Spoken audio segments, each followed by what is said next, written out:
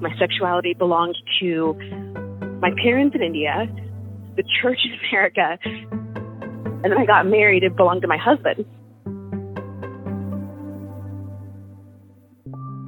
None of the voices in this series are ongoing patients of Esther Perel. Each episode of Where Should We Begin is a one-time counseling session.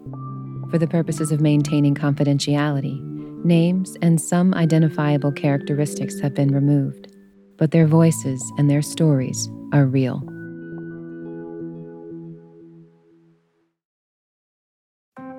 Support for Where Should We Begin comes from Solaray, a brand of supplements I use myself. Solaray has a new line of women's supplement called Her Life Stages, and it includes a powerful solution for postmenopause.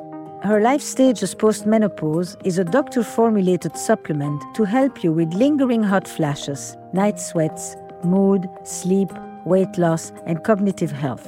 Visit Solaray.com and use code Esther20 to save 20% on this and any Stages formula. These statements have not been evaluated by the FDA, and this product is not intended to diagnose, treat, cure, or prevent any disease. This episode of Where Should We Begin is brought to you by Progressive. Most of you aren't just listening right now. You're driving, cleaning, even exercising. But what if you could be saving money by switching to Progressive? Drivers who save by switching save nearly $750 on average, and auto customers qualify for an average of 7 discounts. Multitask right now. Get your quote today at Progressive.com. Progressive Casualty Insurance Company and Affiliates. National average 12-month savings of $744 by new customers surveyed who saved with Progressive between June 2022 and May 2023. Potential savings will vary. Discounts not available in all states and situations. They met as teenagers at church. They married as virgins. They've been together for 10 years, 2 children, 2 professions. And they also have a decade of a miserable sexual connection. The only area of our marriage we have ever had conflict in was sex. And I hated it. It would make me miserable. I used to cry during sex, and he was miserable because he was like, I want you to enjoy it. Early this year, she said, you know what, maybe the way to fix my sexuality is to explore my sexuality apart from you. At her initiative, they opened the relationship. If this is what you need to be a full person, this is what you need to find whatever you're looking for, then go and I'll figure out how to cope with that. And unexpectedly, sexuality between the two of them has been more lustful, fun, connected, and intimate. I mean, our sex life is better now than it has ever been in our marriage. Like, it is a dream come true for both of us. But not without its problems. It does come with a price. The price is the knowledge that my wife has sex with other people.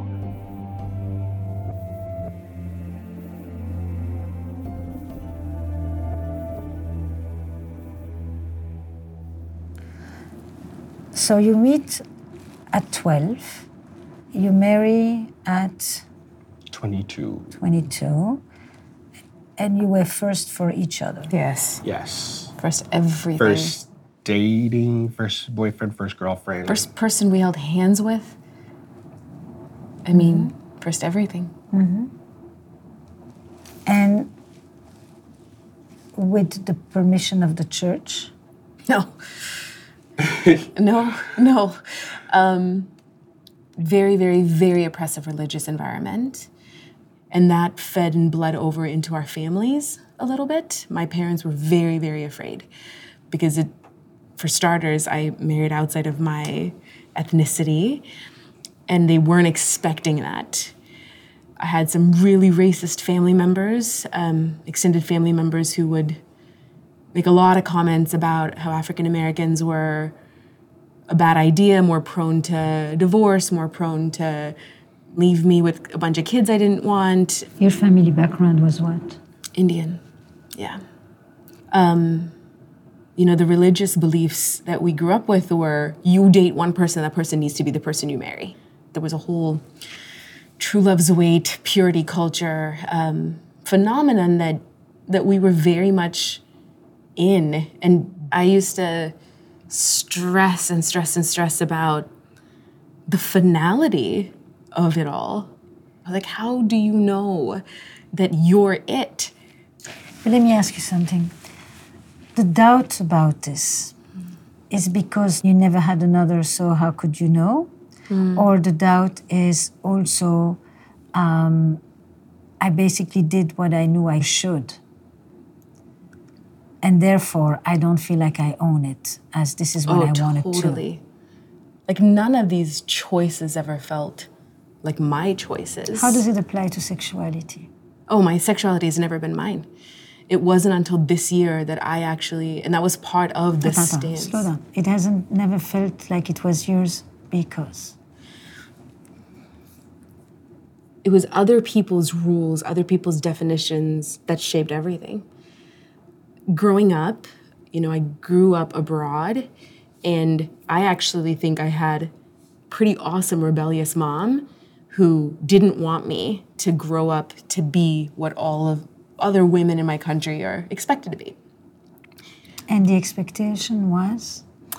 To be demure and to conduct yourself with a submissiveness in some ways.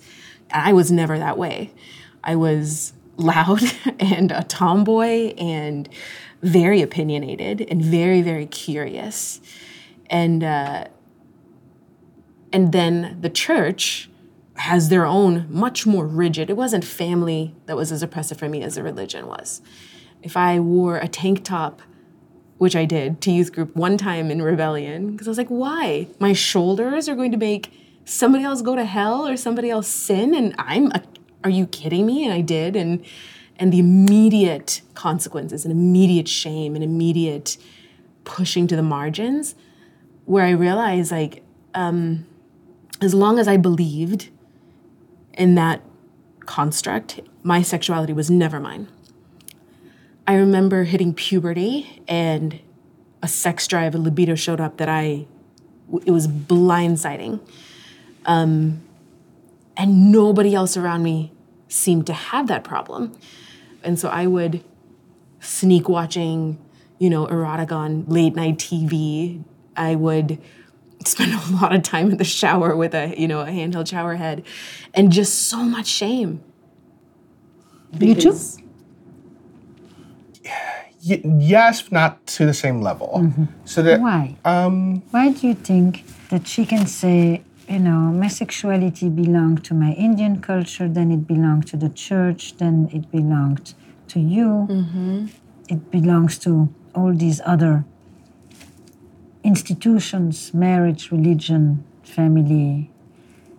You get the same messages, but you don't have the same inner turmoil. I didn't get the same level of shame that she did. No one told me what to wear, right? No one tells boys, don't wear that because you're going to tempt the girls. So no one told me you're going to corrupt her by dating her. We did have the same rules of no sex before marriage. You do need to date the person you intend to marry. You need to marry the person you intend to date. Yes. Yes. Took me a moment. This conversation really highlights the complexity of the power dynamic around sexuality. On the one hand, women are demure, deferential, submissive. They have no say. They have to cater to the man. On the other hand, they have the power to corrupt, the power to seduce, to tempt. By their sheer appearance, they will deflect him from his more honorable pursuits. And this two-sidedness of femininity, the virtuous and the vixen, is really what is being told here by these two people. They spent the same 10 years in the same religious school. And each one had their shaming, but it's a different imprint. I used to beg him, I'm like, let's just have sex. Like, what the heck is going to happen? But that ardor that intensity of desire that you had when it wasn't allowed, did it come with you when you got married? Well, so What I spent happened? 4 or 5 years that we were dating trying to shut it off and doing everything I could to shut it off. And it worked. And I never recovered that. I became really angry, I think, deep, deep, deep down. And it kind of got layered over. The anger said what? Sorry. It's okay. I don't know why this is bothering me now. How could it not? Oh, God, okay. I just hated being alive. It felt like life was just this uphill, never-ending struggle.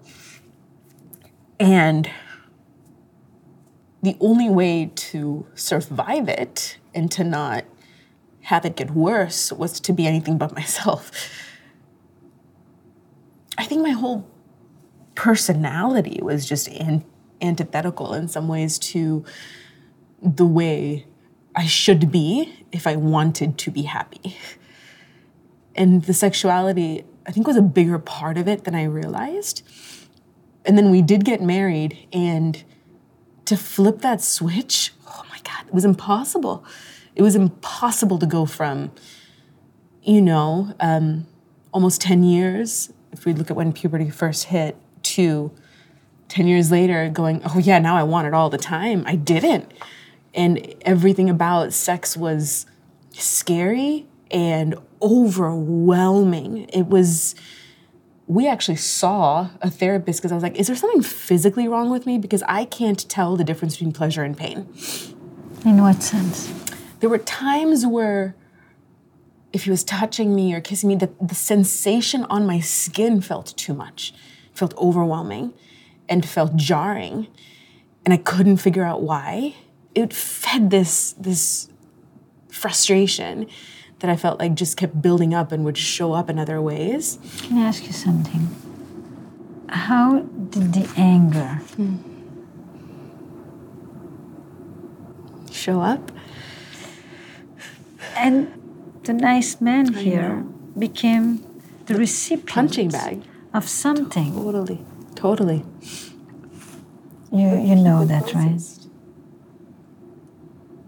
No. I know she was angry, is angry. You were not puzzled by her lack of interest, lack of response? No, I was affected by her lack of interest, lack of response. I mean, I'm happy you have good denial, but there's a limit. I don't think she was angry at me. No, she wasn't angry at you. She was angry, period, at all the repressive systems that she had to face, but you were the recipient of it. Yes. Okay, yes. Yeah, and the anger was so hard to nail down.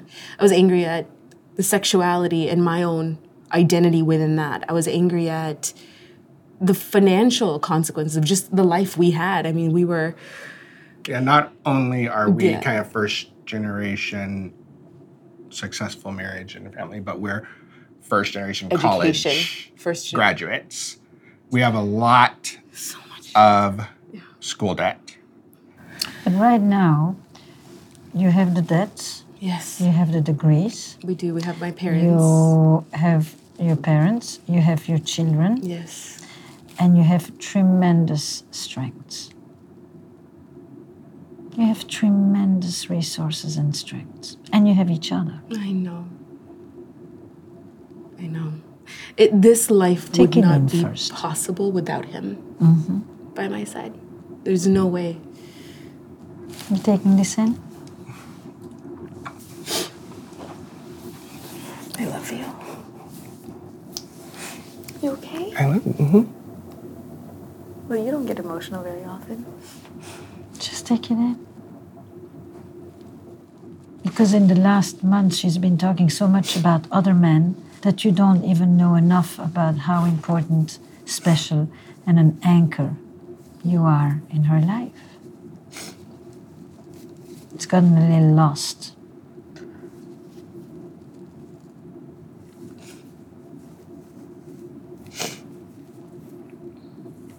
She couldn't even begin the explorations that she's on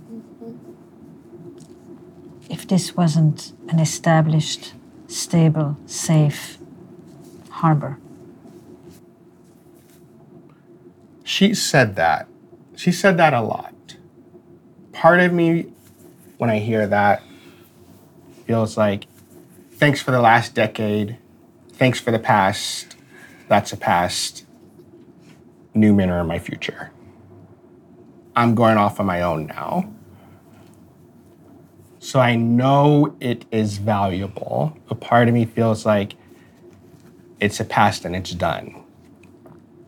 Even though she comes back to the relationship and to you and brings and shares with you what she is learning and discovering.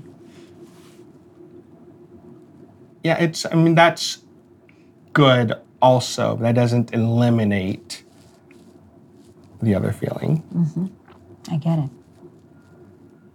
I guess there's a lot of questions that come with it. Is it, do you need me to watch the kids while you go with the other guys? Are you appreciative that we have this 10 years foundation and now we have a house and kids and now you can go play with the other guys? So you wonder if you're a convenience? Yes.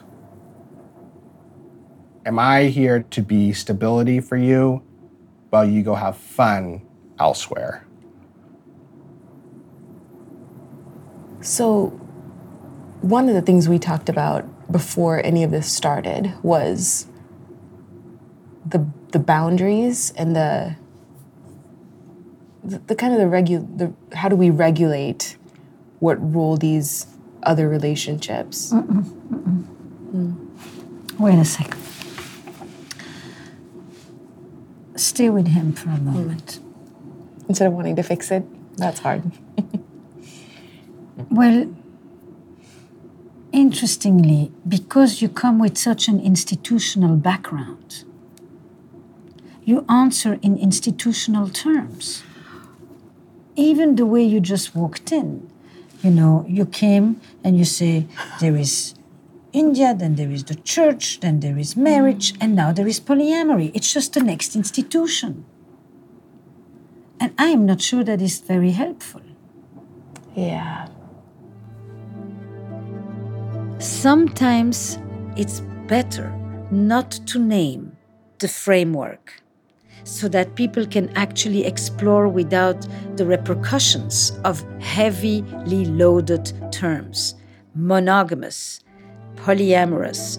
In this instance, for this couple, these two words have become so antagonistic that they feel that their relationship may vanish because of it.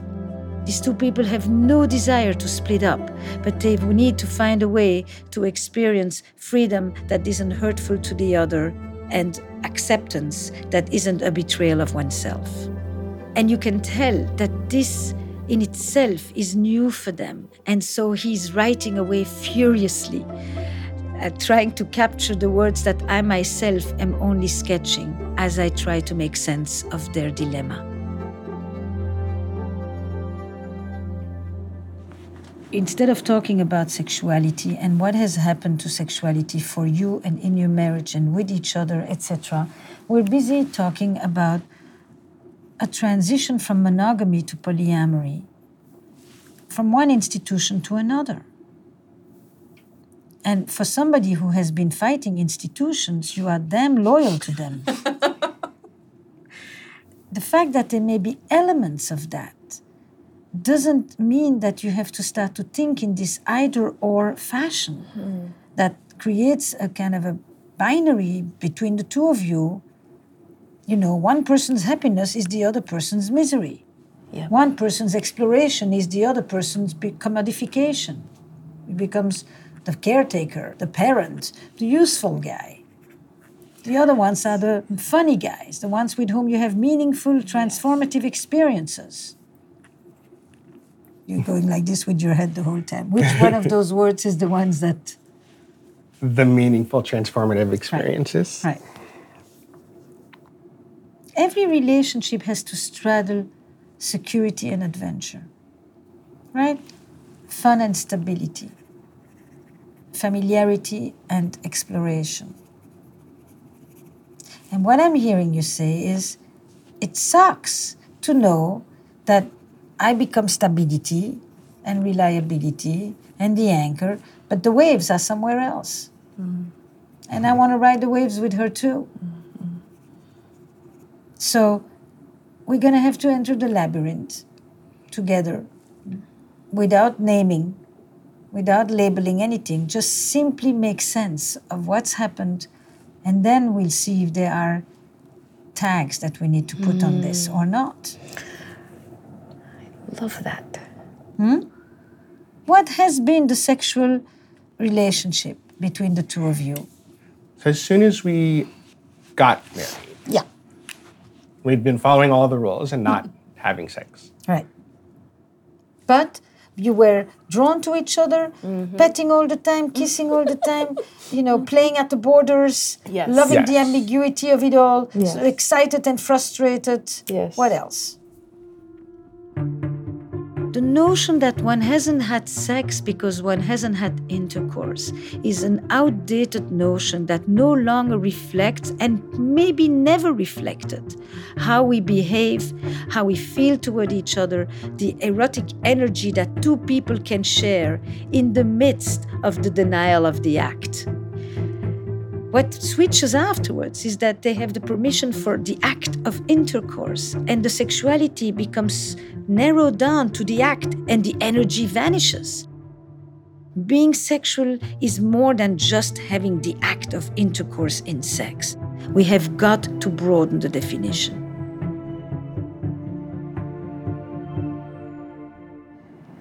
When we would talk about what the heck should sex be, can you just tell me what it should be? Because if you ask me, I don't need it. I could go the rest of my life without it and it'd be fine.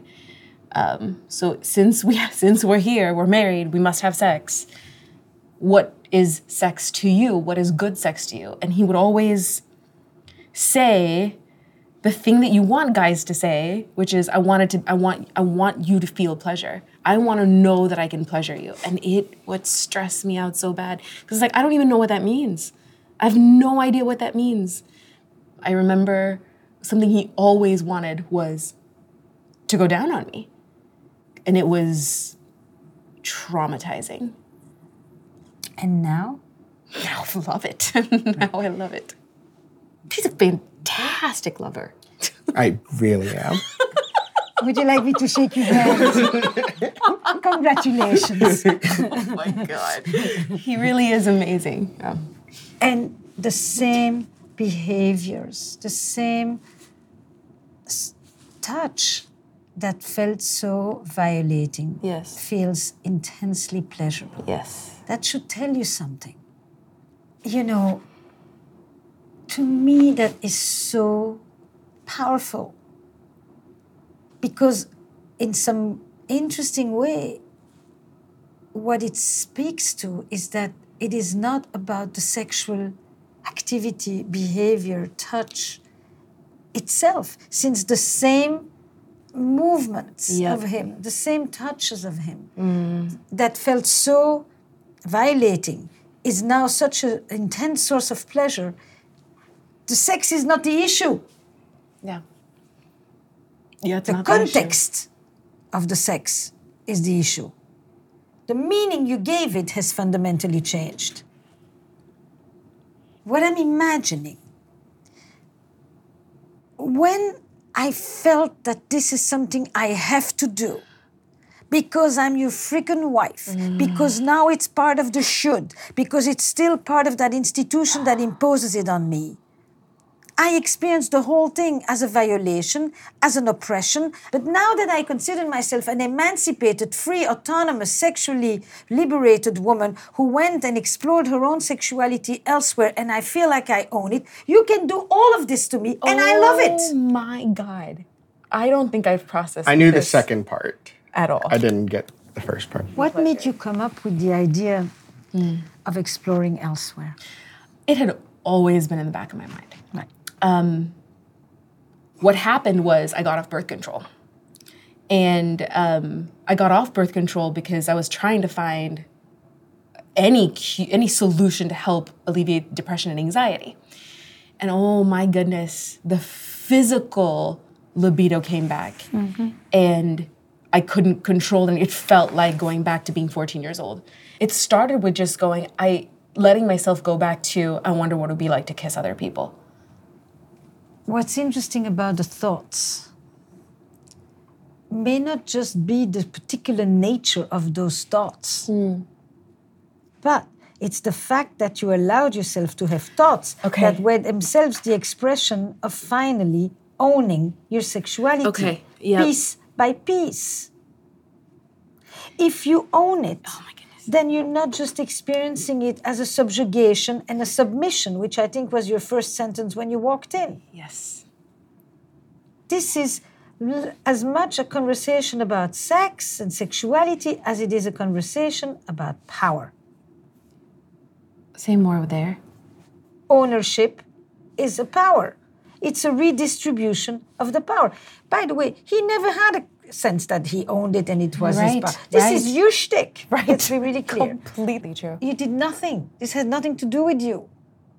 And in her case, freedom is generally in the territory of the forbidden. Yes. What's free about doing what you're allowed? Correct.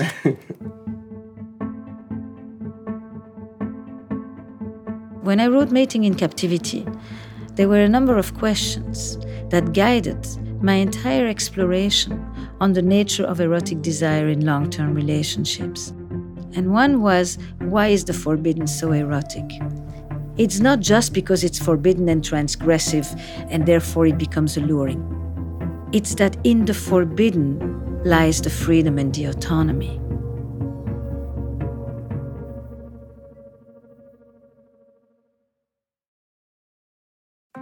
Support for Where Should We Begin comes from Solaray. If you've been listening recently, you've heard me talk about a new line of women's supplement from Solaray, a brand I use myself. And what I like about Solaray is that their products are backed by science and they're made without any hormones or soy, so I know what I'm putting in my body.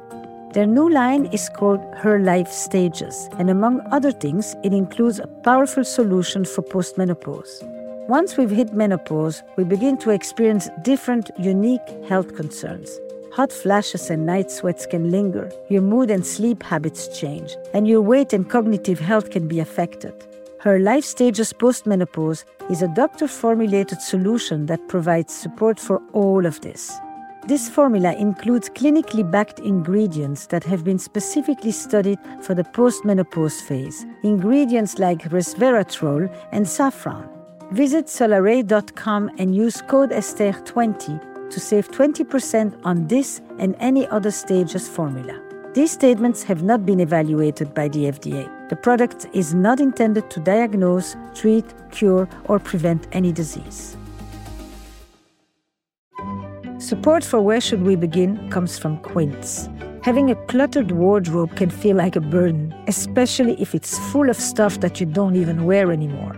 Wouldn't it be great to have a few well-made, timeless pieces? Quince is a brand that offers a wide variety of luxury essentials for your wardrobe at reasonable prices, like 100% Mongolian cashmere sweaters, organic cotton sweaters, washable silk tops, and 14-karat gold jewelry, priced 50 to 80% less than similar brands. I've tried a few Quince items myself.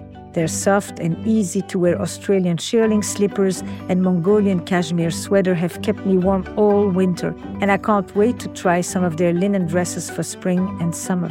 Indulge in affordable luxury. Go to quince.com/Perel for free shipping on your order and 365-day returns. That's quince.com/Perel to get free shipping and 365-day returns. Quince.com/Perel. Support for Where Should We Begin comes from Shopify. Not all businesses are the same, and businesses need different things at different stages. Shopify is the global commerce platform flexible enough to help your business sell at every stage of growth. Whether you're selling scented soap or offering outdoor outfits, Shopify can help you sell everywhere. From their all-in-one e-commerce platform to their in-person point-of-sale system, Shopify offers the flexibility to support your operations no matter where you're selling. Right now, it's easier to stress less and sell more with Shopify Magic, an AI-powered helper created to give you a little boost. Shopify powers 10% of all e-commerce in the US, along with millions of other businesses across 175 different countries. Try it for yourself and see why companies like Allbirds and Brooklinen have used the platform to power their growth. Sign up for a $1 per month trial period at shopify.com/Esther. Go to shopify.com/Esther now to grow your business no matter what stage you're in. Shopify.com/Esther. Here's the thing. If she comes home, this newfound woman, and brings all this energy to you, that tells me that the problem wasn't you or her connection or disconnection or lack of attraction for you, but the way she was trapped inside. Otherwise, people don't come back to their partner with it.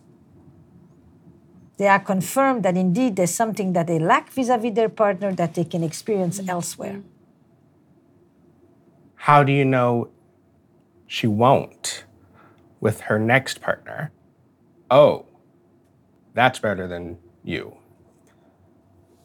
There are some ways in that I already feel replaced. Texting. Oh my God. I swear to God. So you can say, I don't want to replace you. You're still my best friend. However,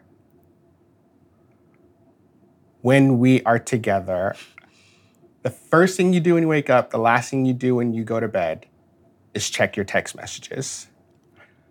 A lot of time when we have family time, one time during sex. What? One time while I was putting on the condom, check the text message.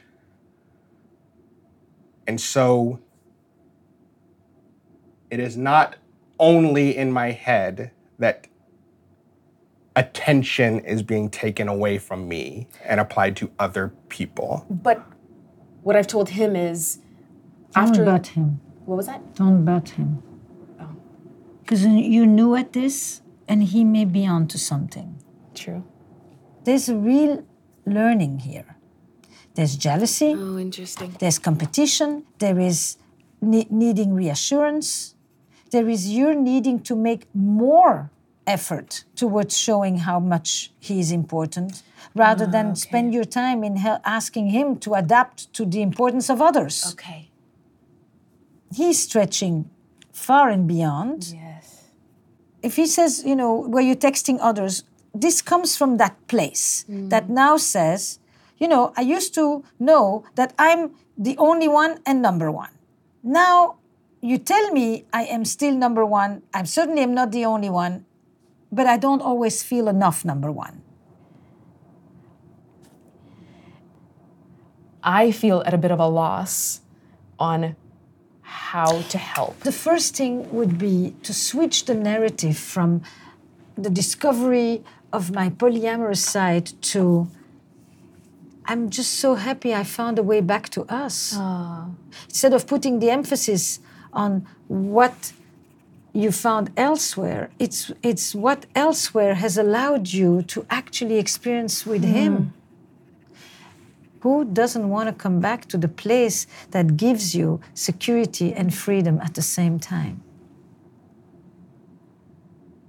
If I went, okay, listen, sex isn't working between us. I'm going to go look for someone that makes me happy, that makes me feel more like a man.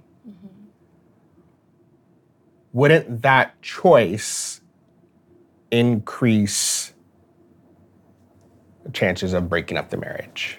That's kind of what this feels like. I'm gonna go look for an experience that makes me feel more like a woman. But I'm not looking for something because you didn't fill it. It's not like I'm going, oh yeah, I want someone who does X, Y, Z because you don't. So you're not looking for someone that does X, Y, Z. What if you find someone?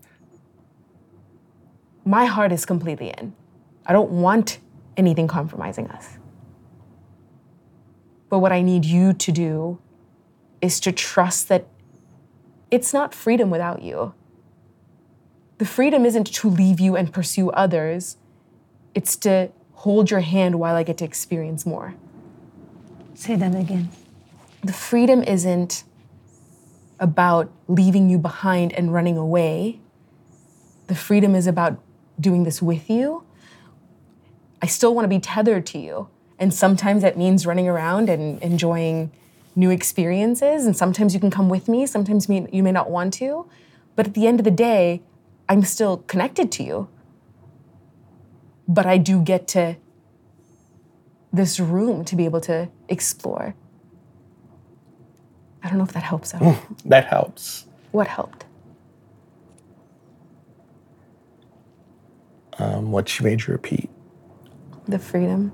You're not running away.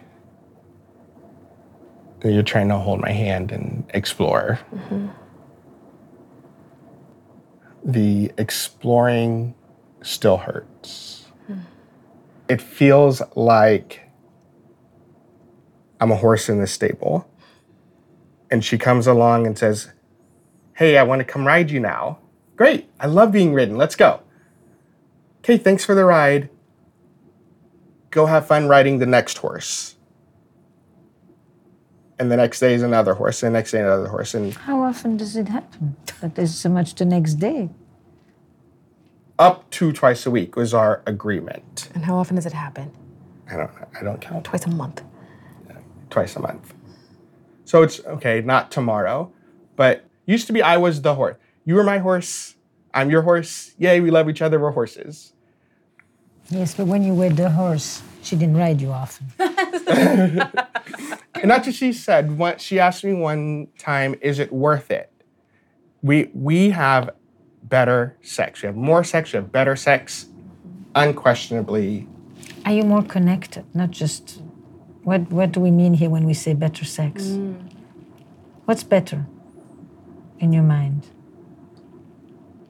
It's more passionate, it's more intimate, there's more freedom. Okay. She's into it. Mm-hmm. It's not a duty. Mm-hmm. Everything I imagined sex to be, the church says no sex till marriage, and in my head it was, okay, as soon as we get married, we're gonna have awesome sex. And everything that I imagined the awesome sex to be is here in our sex life. And so she asks me all the time, is it worth it? Is me going out with others? That's a terrible question. I told her. Sorry. No, that's okay. That's So what would I replace it with? You are constantly trying to justify what you're doing. Yes. If you do that, then you're not free. The best you tell him, I'm so pleased by what's happening between us. The difference in the models is that when you were the only one, the model was based on exclusiveness. Yes. And exclusiveness is everything that cannot happen elsewhere, that is unique to us. What you're switching to now is a model that is based on specialness. You know, the exclusiveness doesn't tell you anything about the quality of the interaction. Good. It just emphasizes the boundary. That's what I think I've said, is that there's two different types of specialness. There's special because of it's exclusive. Now she is trying to convince me we're special by degrees. I'm not the only one I'm the most intimate, or I'm the most, so it's special by the quality degrees. of the experience. Quality, yes. And I understand that, but there is a sadness at the loss of the exclusive specialist, Yes, too. I'm one of the horses in the stable now, and maybe I'm your favorite horse, right? But I'm one of the horses. I hate this horse analogy.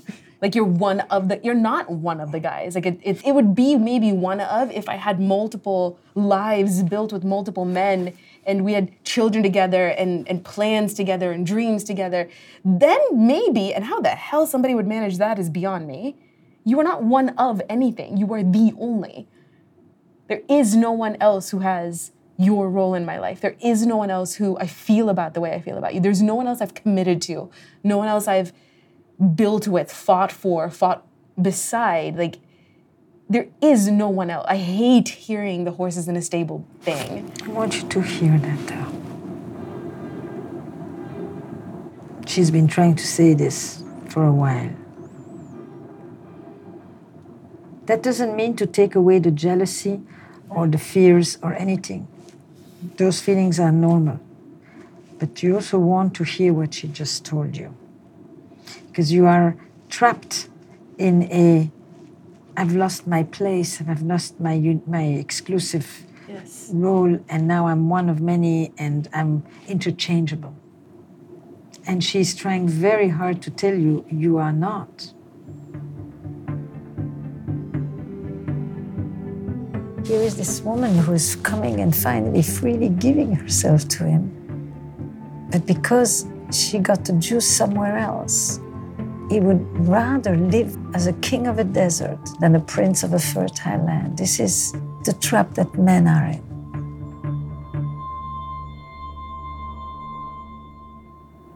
It feels like there's this cap on my happiness. I'm 6 months into a new job, and my boss can give me a great review and say, I'm randomly going to give you a raise because you're doing really good work. And I get really proud of myself and think, oh, but my wife sleeps with other men.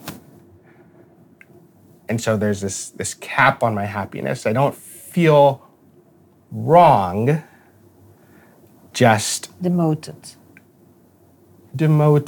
and less of a man? Does it play itself there too?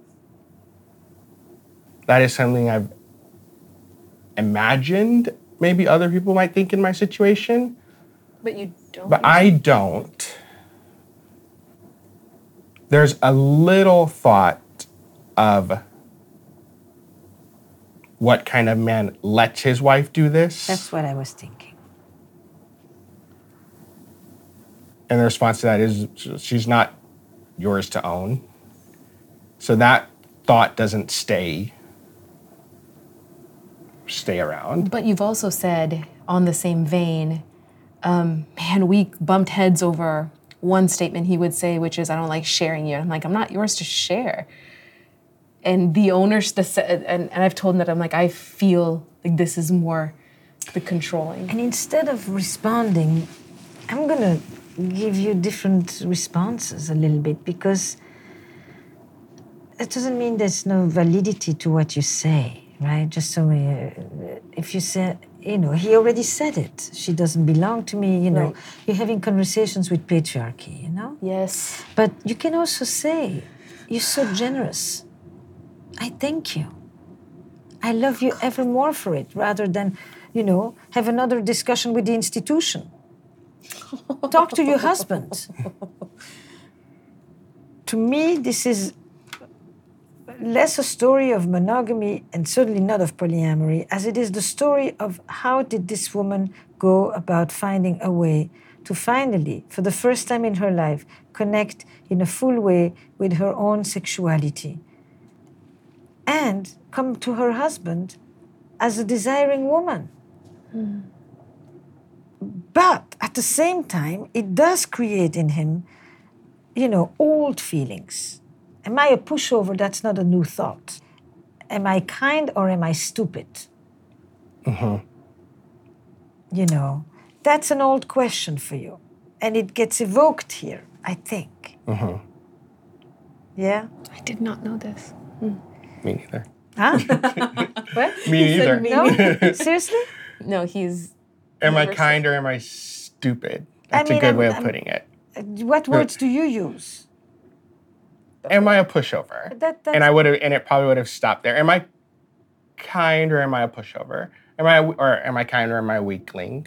Yes, I think that's an old question. And it is evoked in this situation. Understandably so. And don't squelch it. I would hate it if we try to have this conversation end just with a nice bow tie. It's not. You're in the middle of something. You need to be very active, proactive, and careful so that you don't take your enthusiasm and it overrides everything.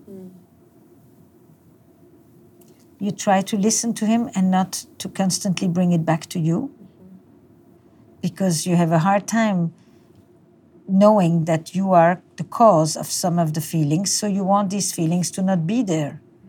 They're normal, they're part of the story. And make room for it. Just don't compare yourself to a horse. And understand something, this is a work in progress, like your marriage is. It may not be your destination. It may be a stop on the road. The truth is that she doesn't know. She can say, it's done wonders, I don't want to leave you, it's because you hold my hand that I feel the strength to explore elsewhere. It will only bring good to us. But the truth is that she cannot promise this. So his fear is legitimate and he cannot be the only carrier of that fear. He cannot be the only person who holds the vulnerability that comes with that change. What happens when we want to convince somebody to move over to our side is that we only want to give them the mirror of all the great things that come with our choice, our decision, what we stand for. If we are able to speak about the positive and negative aspects of our choice, then it lets the other person off the hook of having to only speak about the dangers and the risks. They both need to be able to carry both sides.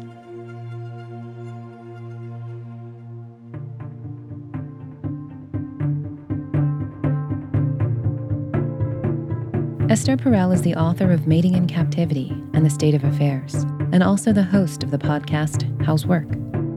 To apply with your partner for a session for the podcast, or for show notes on each episode, go to whereshouldwebegin.estherperel.com. Where Should We Begin with Esther Perel is produced by Magnificent Noise for Gimlet and Esther Perel Productions.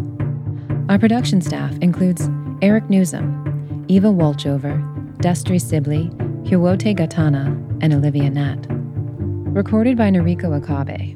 Kristen Mueller is our engineer.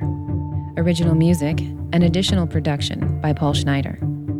And the executive producers of Where Should We Begin are Esther Perel and Jesse Baker. We would also like to thank Nazanin Rafsanjani, Courtney Hamilton, Lisa Schnall, Nick Oxenhorn, Dr. Guy Winch, and Jack Saul.